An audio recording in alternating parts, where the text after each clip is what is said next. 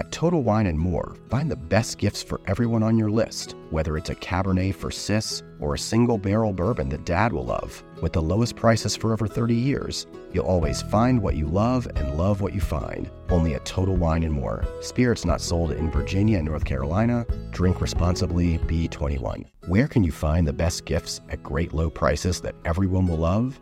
At Total Wine & More, of course. With so many great bottles to choose from.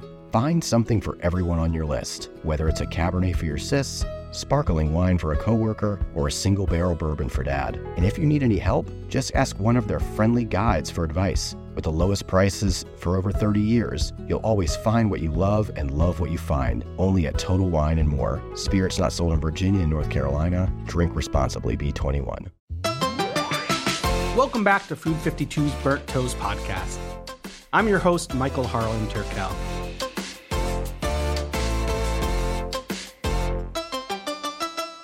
This episode is called Jolie Laide. In French, it means pretty and ugly, a way to describe something that is unconventionally beautiful. The Instagram world of food may be focused on perfection, but Jolie Laide is a trend in its own right. Take ugly ripe tomatoes, which have a trademark to promote flavor over facade, or a company that sells imperfect produce appropriately named Imperfect Produce, or a misshapen fish meatball by way of Poland, an organ meat that only a zombie could love. Join me on this exploration of an homage to ugly, beautiful food. First, let's take a trip to the tropical nation of Jamaica, where Rastafarian Ital cuisine is vegetarian. That means lots of fruits and vegetables. It's a big citrus growing region known for bumpy-looking grapefruit meets tangerine. Botanically known as Citrus reticulate ex paradise or Jamaican tangelo, it's been part of the daily diet for the past 80 years. Farrah Wasserman, a New Yorker, remembers sunny days of growing up on the Caribbean island. In Jamaica, we just call it the ugly fruit. And I always thought it was just because of how it looked. So my grandma lives in rural Jamaica in a parish called St. Thomas on the eastern part of the island. And at the back of her yard, she had like a little farm. And there was an ugly tree in the back of the yard.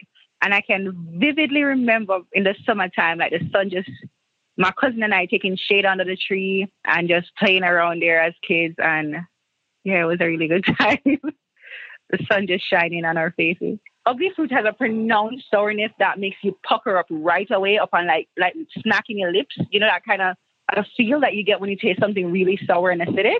But it must be good for certain aspects of Jamaican cuisine, such as jerk chicken, oxtail. You need that sour and acidic foil. Especially like when you're doing like roasted fishes, like in like foil paper and stuff like that. It's really good to add flavor, that particular sour flavor profile that you need in food, especially in our cuisine, like in like sauces and to accompany meat and stuff like that. So it's really useful. Can you actually visually describe what an ugly fruit looks like inside and out? The outside of the plant is very unattractive. It's almost like lumpy on the outside. Some of them can have like discoloration of like brown and black marks on them that make them really unattractive. It's round and can get really big. It can grow to massive sizes. On the inside, it's very similar to like a lemon. It's like a bright yellow inside. From what I remember, I haven't seen it in like years, but from what I remember. Kwame Williams, the chef at Vital in Montclair, New Jersey, takes cooking cues from his Jamaican heritage. First generation, he grew up in Florida, yet spent summers in Jamaica with relatives. He too fondly remembers ugly fruit. People are hesitant, first of all, with the name. And then even looking at it, you think that it's going to be tough and cumbersome to eat and consume. Well, I actually have one in front of me. How do I get into this ugly fruit? It's actually very easy to peel, even if the rind itself is super thick. You can slice it in half and grab a spoon and eat it like a grapefruit. How do people enjoy ugly fruit? Well, people obviously do fruit salads. I have a couple of ideas in the tuck for when I do open my first restaurant with a liquor license, where there's a lot of drinks that I would like to incorporate it with, whether we use the rind for syrup or we're using the juice from the actual fruit. You could do glazes. Have you tasted it, right? Because I know you just opened it up. Have you tasted it? Oh, God, I have it right in front of me, and it's been open, staring me in the face. I'm going to do it right now. So the moment you taste it, right, you'll get those pop of those flavors. And then now think of anything that you've had with citrus, right? Whether it be some type of Asian salad with mandarin oranges, or some type of citrus glazed chicken or anything else. Those flavors are going to come right to you. They're going to pop. They're going to be even more bright. It's the perfect balance of tangy and sweet. As long as you got one that was right, it's going to be like every citrus fruit that you've had in one bite. It's what's on the inside that counts, right? The same goes for tomatoes. People want perfectly round, red tomatoes, but irregular-looking heirlooms can be even more delicious. Go to the farmer's market and you'll see purple, black, green-striped, orange, teardrop, heart-shaped, and even some that are too large for one hand. If variety is the spice of life, then why wouldn't we want this array? It's because we've been preconditioned to want a round red tomato. Father and son, Joseph M. Procacci and Joseph III, or JP3, prefer their tomatoes ripe no matter what they look like. That's why their family started Ugly Ripe. What fascinates me about these wrinkly tomatoes is that they may look ugly, but they're delicious heirlooms. Why the choice to grow these tomatoes rather than others? My father and I, years ago, made a commitment to taste. We figured taste sells. An original Marmande variety that was grown and marketed in the late 19th century in southern France and southern Italy. And some people still grow these tomatoes in Europe. These tomatoes, we brought them in, and the only thing we changed on the tomato was that we wanted to stake them. You can't let tomatoes land in the water. So we had to bring them upright, so we had to strengthen the plant, the actual branch material. That's the only thing we changed on them. Going off of what my father said, they're a true tomato. They're something that, you would expect your grandmother to serve you at home. They're beautiful, but they're ugly. They have big, rigid shoulders. They have some growth cracks, but they're the most delicious tomato in the world. It's how we market the tomato that tastes like a tomato. I grow these tomatoes in New Jersey, and they are difficult in that if they get a lot of rain, you can start to experience more ugliness. When the tomato sucks up some of that water, it starts to crack a little bit more. And to touch on taste, it's the perfect balance between a sugar and an acid flavor. It's when it hits your lips, it is absolutely exquisite. Past that tough exterior is a sweet, succulent tomato. But first, it has to get past the grocer's doors. We originally called this backyard tomato, but we couldn't get it through the inspectors at the chain stores because they said they were too ugly. Everybody was saying, I can't bring these tomatoes in here. We can't buy these tomatoes. They're too ugly. So we got the idea to change the name to Ugly Ripe. They're supposed to be ugly. Unfortunately, when our tomatoes are too ugly, we have to give them to call, and we have hog farmers near our packing houses, and we often joke that the hogs that live near our packing house eat better than 99% of our population. These tomatoes are so delicious. Some of them are just too ugly. Too ugly. Can you believe that? A tomato only a mother could love.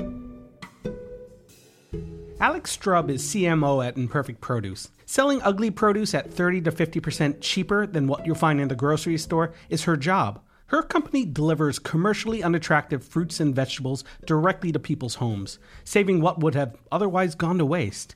20% of all produce grown in the U.S. falls into this category. That's 1 in 5 fruits and vegetables.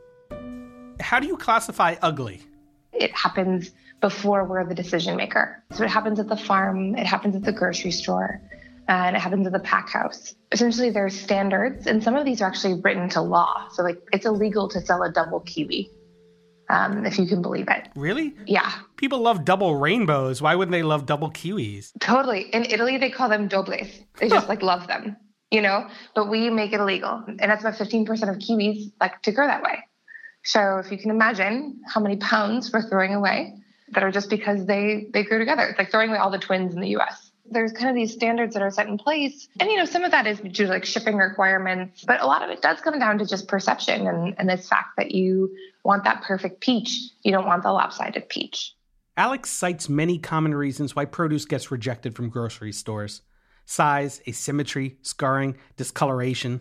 Yeah, so size is an easy one. It's just a little too big, a little too small. Scarring is simply something it's never more than skin deep. Oranges and lemons, oh my God, they have scars all the time, but it doesn't impact the flavor. And you can still even zest it. Another one is discoloration. So watermelons and other melons will get, they'll get sunburn. And actually, they're really delicious where they do get sunburn because it's where a lot of the sugars will come out. Apples even get sunburned, and you'll see the different colors on an apple, and it's like means it's a really good and like sweet apple.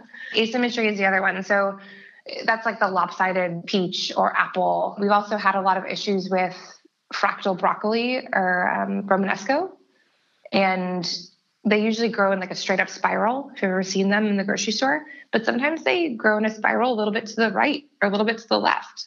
And just because it's not in a perfect spiral, they can't sell it to the grocery store. So where does it go if it doesn't get sold through your company? All sorts of places. So in the best case scenario, it will go, it'll get donated to a food bank, but there's, food banks only have so much capacity. It might also go to a processor. So like apples and carrots have a great processor market because of applesauce and baby carrots, and juicing is now so popular, so great to different juices. But you think about other products like even like beets or potatoes don't have as great of a secondary processor market. So we're kind of going down a list here of from the greatest potential to the worst potential. So another one's animal feed. Another option is that it just goes to compost, or it's just left in the field to rot, because they can see the issues already with the growth of the product, and the farmer's not going to pay their labor to get it out of the ground only to compost it later. And then the worst case scenario is that it gets harvested, it gets packaged, like you'll see cauliflower in the grocery store with a plastic wrap over it.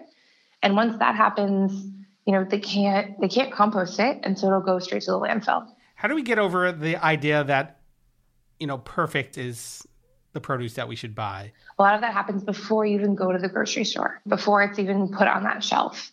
And so a lot of that kind of rests in policy and just creating a market for these items and showing farmers that they can get, make great money off of this product that otherwise they weren't making anything on, and actually taking a loss on. What are some of your favorite imperfect produce recipes, using that not so sightly part of a fruit or vegetable? Probably my favorite one is actually not a food, but we have this awesome recipe for orange peel cleaner. So you take the scarred orange peels after you've eaten the flesh inside of the orange, and you soak them in apple cider vinegar, and then you can use it to clean your kitchen or any surface really. And it's this like amazing smelling bright orange vinegar, and it's way better for any of your food surfaces, so you're not bringing chemicals into your home. I can't stress that really the issue here is just awareness. That people don't really understand how huge food waste is as an issue. Like if you combined all of food waste across the world, it would be the third largest greenhouse gas emitter after the US and China as a country. Like that, that to me is insane. And so really starting to make change and have people just like aware of, it's not ugly produce, but at home, just taking steps to use every part of what you've got in your fridge. You reach for the top olive oils and invest in the best pans. But in the kitchen, how well do you care for your greatest tool, your hands? When mine take a beating cooking and cleaning, which is often, I use Bag Balm to work its wonders on my poor, distressed skin. Created 125 years ago on a Vermont dairy farm, their soaps smell great and clean hands without stripping moisture, and their fast-absorbing lotion means I can quickly get back to cooking. Treat your hardworking hands to Bag Balm, every chef's best friend. Use code FOOD52 for 20% off your order on bagbalm.com. Good through 2024. It's not always about what you see, but also how you see it. It takes time for people to get used to little-known or foreign foods. Minh Sai knows this well. He grew up in Vietnam, moving to San Francisco at a time when tofu became a booming business in the Bay Area. But the tofu he saw in San Francisco wasn't at all like he had seen in Asia. In the past 15 years, he's been reintroducing tofu to the American public by way of his company, Hodo. Tofu was introduced in the 70s. But by the time I started the company, it's pretty much a commodity, and all the consumers were getting at the time were the pretty bland white block and a few smoked baked tofu, because I grew up in Vietnam and I was eating really fresh, delicious tofu. So it was my attempt to make the tofu I wanted to eat, and it became a business. Can you tell me what tofu's actually made from and what fresh, delicious tofu tastes like? So tofu's been around for several thousand years, started in Asia, pretty much an accidental discovery like any other delicious food. Somebody was cooking soybeans, and the beans had some excess water, and the maker decided to add some acid, in this case vinegar, to make it taste better, and then it coagulated into a curd. And in Asia, the way it is consumed is very fresh. It's usually consumed the day it is made, and it's quite delicate and fragrant. So it's very different from the extra firm and firm tofu consumed in the U.S. today. It's literally a step away from just edamame, which some of us don't even know is essentially a young soybean. So taking another leap from tofu to yuba, the skin of the tofu, when you see it on its own and don't have that reference point back to what it's actually made from, it seems mysterious, like this veil. I think of it like the skin of a pudding, which was actually my favorite part of making instant pudding. But what is yuba, and where is it normally consumed?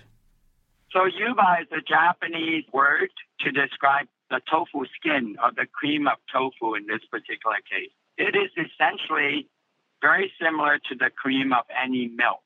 It's the fat and the protein that rises to the top.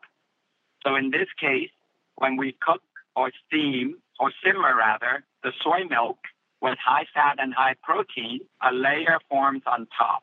And that layer is the yuba. And a part of the process of making them is hanging them to dry, and it kind of looks more like cotton and linen than it does a food object. Yes, and until we make it at Hodo in a fresh form, fresh yuba was not really introduced to the U.S. It's highly perishable, and it's extremely expensive to make because it's labor-intensive and the yield is very low. Imagine if you have to harvest the cream of milk over and over again, and it's the only way that you can to harvest it is to wait for it to form.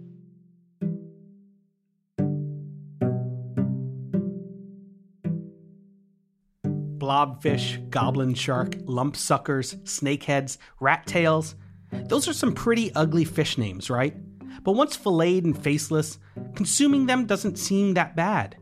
And then there's gefilte fish, an Ashkenazi appetizer traditionally served in Jewish households. It's comprised of deboned, then ground whitefish, made into something that looks like a flattened meatball.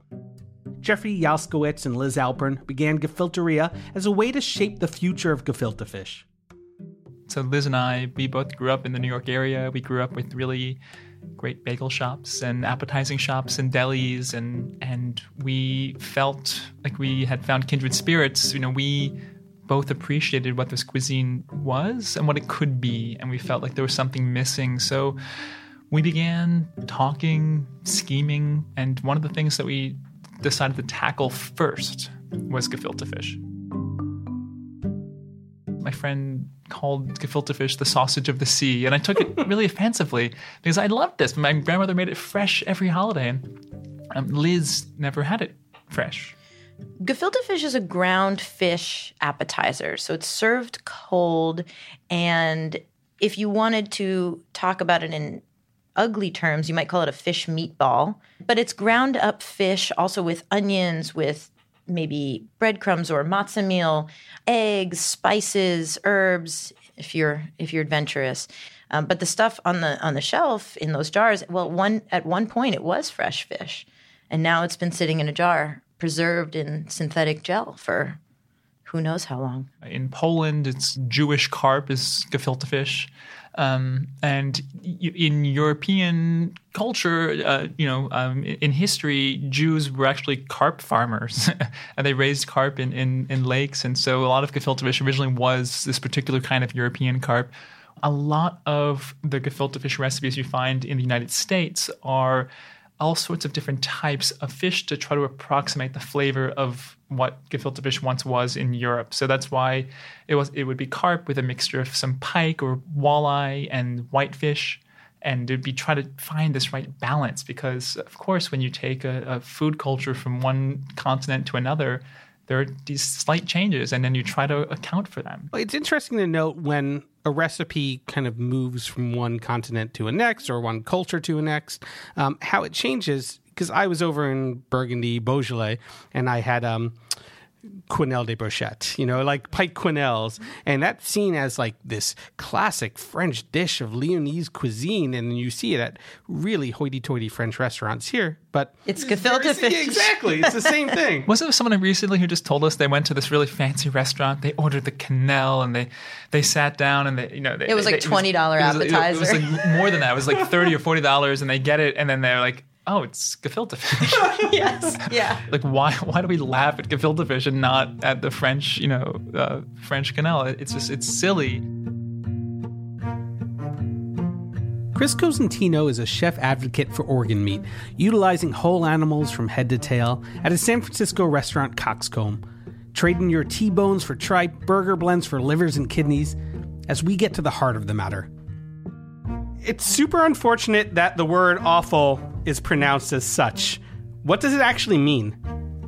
Well, the term actually is a Latin term, which means to offal from the carcass. So during the actual harvest of an animal, it would be hung upside down, or if the animal was standing on all fours, the organs would fall out. So it's to offal from the carcass. When you think of organs, everybody has them, and it's an instant connection to oneself. It's a kind of ironic because people watch television and they'll watch zombie apocalypse movies. What's the show? Walking Dead. And they'll watch people eat people. People have this direct correlation, so they kind of freak out. I've eaten brain, and, a lot of people will look at that organ and say, ew, brain.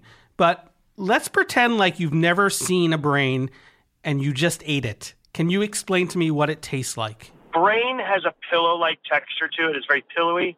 It's very rich. Very high fat content. So if it's cooked properly, first you poach it in a court bouillon, then you let it chill so it's firm. Then you can sear it in brown butter. You can make a piccata out of it. There's many different ways and different applications for it to use. But ultimately, it's that pillowy texture with that richness and that underlying flavor of the animal that really makes it pretty spectacular. Can you explain the difference between offal and non-organ meat? Each one has a different texture. And then you start to look at skeletal muscle, which, if you think about it, it has intermuscular fat. It has a larger cell wall structure than any organ, meat itself. There's a textural difference between the two. When you cook liver, you don't want to overcook it because then the cell structure becomes granulated. Whereas if you overcook a piece of beef, yes, it's tough and sinewy and it becomes kind of gross, but the texture is still recognizable to people. And plus, we're a culture of crispy. So chicken feet, if they were all done crispy, I think people would be more apt to eat them. Whereas when they're braised and soft and gelatinous, it's really off-putting to the U.S. palate. I think it's really important to never mask what you're eating.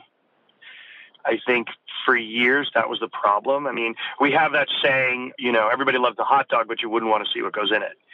And I don't ever want people to feel that way when they're eating with me. I don't want anybody to feel like I'm pulling one over on them because people are already intimidated enough by the subject.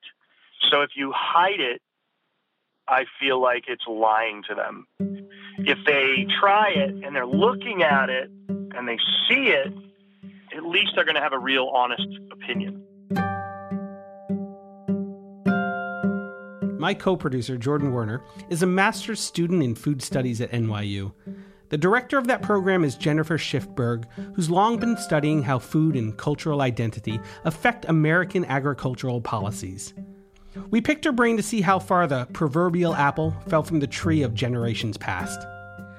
I think in the United States, sort of since the beginning of industrialization, we've had a fetishism towards perfection and a sense of uniformity. And ideologically in the United States, for us, it's always about innovation and speed and yield and more and bigger and faster. And in order to achieve that, the end goal is going to be something that is going to look the same. We sort of culturally have exalted the Washington State Red Delicious apple because everyone looks the same. They are super red. They look artificial. Yeah, and they have delicious in the name. And they have delicious in the name, so they have to be perfect. And they're big and they're blemish-free. We've just been conditioned to appreciate what we see. And what we see is what we see in supermarkets. And what we see in supermarkets are not what little farmers are giving us, but it is what big agriculture is giving us. We have to unlearn what that looks like. And we have to learn that ugly is beautiful. But that's counter to what we have been told and conditioned and, ideologically sold for a really, really long time. Do you see that rebranding happening with other things, like I'm thinking of organ meat and maybe sweetbreads or other things like that?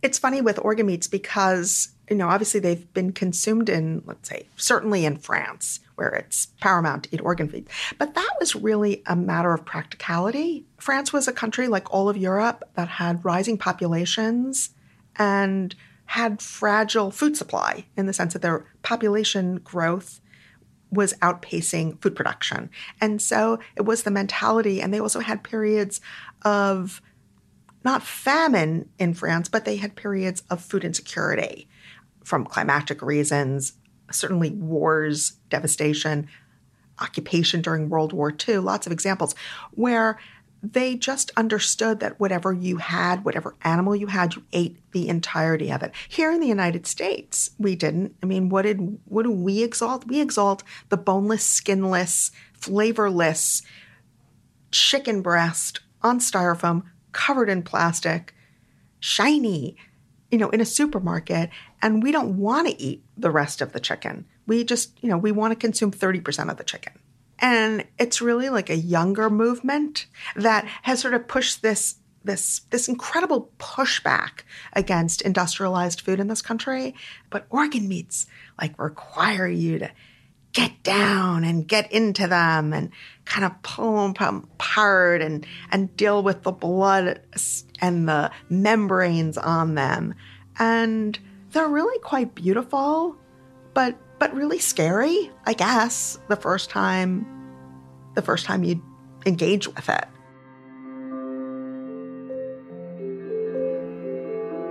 Who gets to dictate what we call ugly foods? When did this become a comparison of apples and oranges? An idiom reserved for when two groups are compared that cannot be practically compared. Apples are apples and oranges are oranges, no matter what they look like. Let's flip this false analogy. An ugly apple can be a good apple too.